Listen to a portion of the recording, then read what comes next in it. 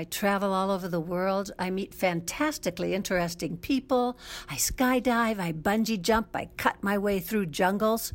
There's nothing I can't do in the fantastic field of fiction.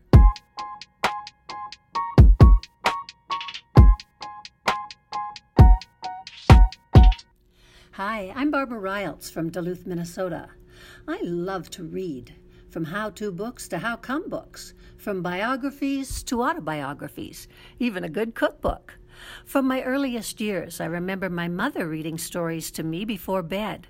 I did the same for my kids and do it now for my grandchildren. I can't imagine my life, or anyone's life for that matter, without books. Among all the book genres, my favorite is fiction. From fact-based fiction to mystery or horror, I love a good tale. I get lost in stories. I feel like I'm living the lives of the characters. I travel all over the world. I meet fantastically interesting people. I skydive, I bungee jump, I cut my way through jungles. There's nothing I can't do in the fantastic field of fiction. Books can also teach us new things, opening up a world of opportunity. You can find a book on just about anything, from how to build a race car to how to cook the perfect stew. Books can help us advance in our careers or redirect us into something that will make our lives more meaningful. Almost all of us live in the real world of deadlines, duties, and debt. That's why we need an escape from the daily grind. Books can give us that escape. In my debut novel, I chose to write a book of fiction. I had always been interested in reincarnation, so I researched reports of people whose facts from past lives had been verified. I used what I'd learned in those books to make my fictional story more believable. Dying to Live is about a Nobel Prize-winning medical scientist who finds that she's been reincarnated. The aging Dr. Esther Wyndham wakes to find herself in a hospital.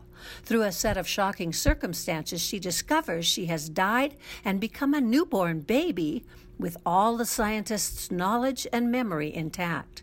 The exceptional child is soon sent to a foreign school for gifted and talented children.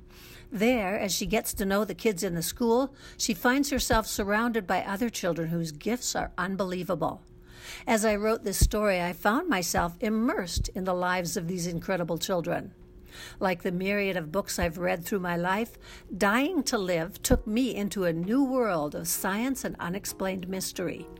How bleak our world would be without the opportunity to escape into charismatic characters and wonderful worlds through books. I'm Barbara Riles. Thanks for letting me share my views on a world without books.